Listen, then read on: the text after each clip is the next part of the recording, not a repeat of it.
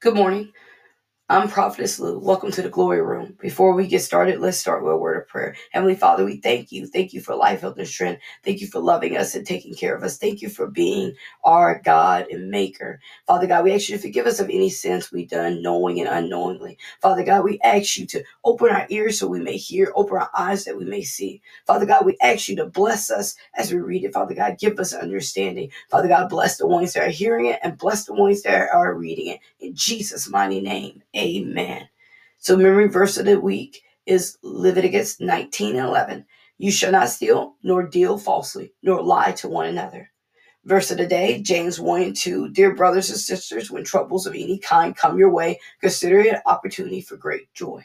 Subject, great deal of joy. Affirmations.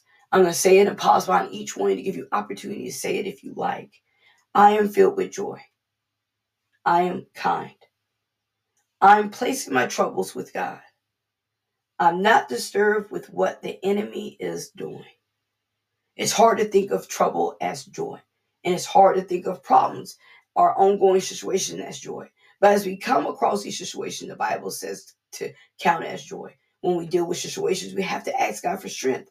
Maybe sometimes we ask Him to rush us along through our painful moments. We need to start asking the Holy Spirit to show us how to go through it, what to do when we are upset about what's in our current season, and what do we need to learn from it. Sometimes I have to realize that I'm going through this for a reason. I'm going through it because I need to grow. And that's what He wants from me or you. He wants me to grow more. He wants me to develop more character. A lot of times we think, oh, this is the worst, or oh, God doesn't love me. And that's far from the truth. When God takes us through the worst, be prepared. He's always has something He wants to show us about ourselves. First Peter 1:6 says, in all this you greatly rejoice through now. For a little while you may have had to suffer grief in all kinds of trials. And Peter, we were told the same thing, that we have to rejoice through the hard times. And a lot of people have the assumption that when we as believers go through, we won't have moments of weakness, but we will. We will. And that's normal. We aren't Superman. We are human. But we have a God that will hold us up through our darkest moments if we allow Him in. Verse 7, these trials will show that your faith is genuine. It is being tested as fire, tested, purified gold your faith is for more precious than mere gold. So when your faith remains strong through many trials, it will bring you much praise and glory and honor and all the day when Jesus Christ is revealed to the whole world. When we are going through it, it shows where our faith is solid in. And it's in God, because sometimes we lose our sturdy ground. After all, we are focused on the situation, but we must be focused on God. We must focus on what He's trying to bring us through.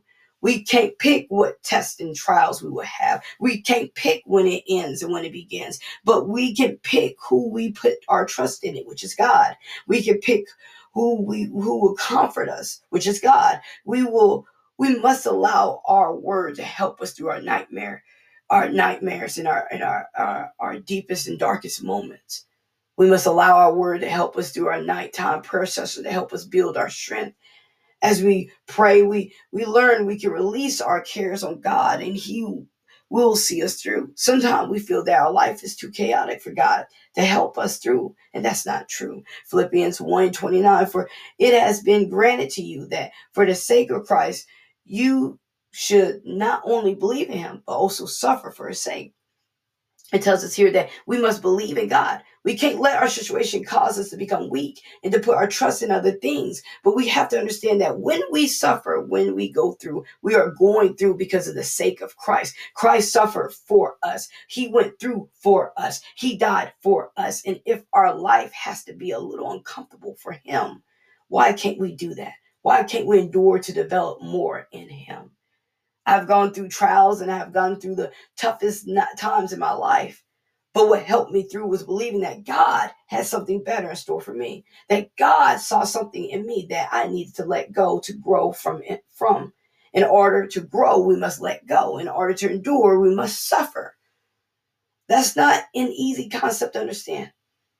In the past weeks, the Holy Spirit has been trying to teach us and show us how to endure, how to push through. We can't give up when things are tough. We can't turn our back when we are in this season.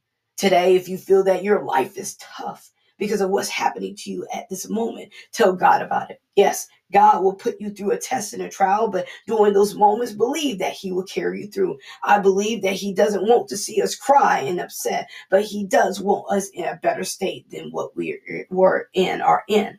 Trust in Him today to help you to develop who you are in Him. He can't develop us as long as we aren't trying to let go. Some of us have been holding on to the wrong people and places and things. That's why we can't grow. Some of us are allowing our meddling in the flesh to trip us up from going higher. The Holy Spirit wants us to know, I can't take you up if you're weighed down. It's time to release. Prayer. Heavenly Father, thank you for letting us hear another lesson from you.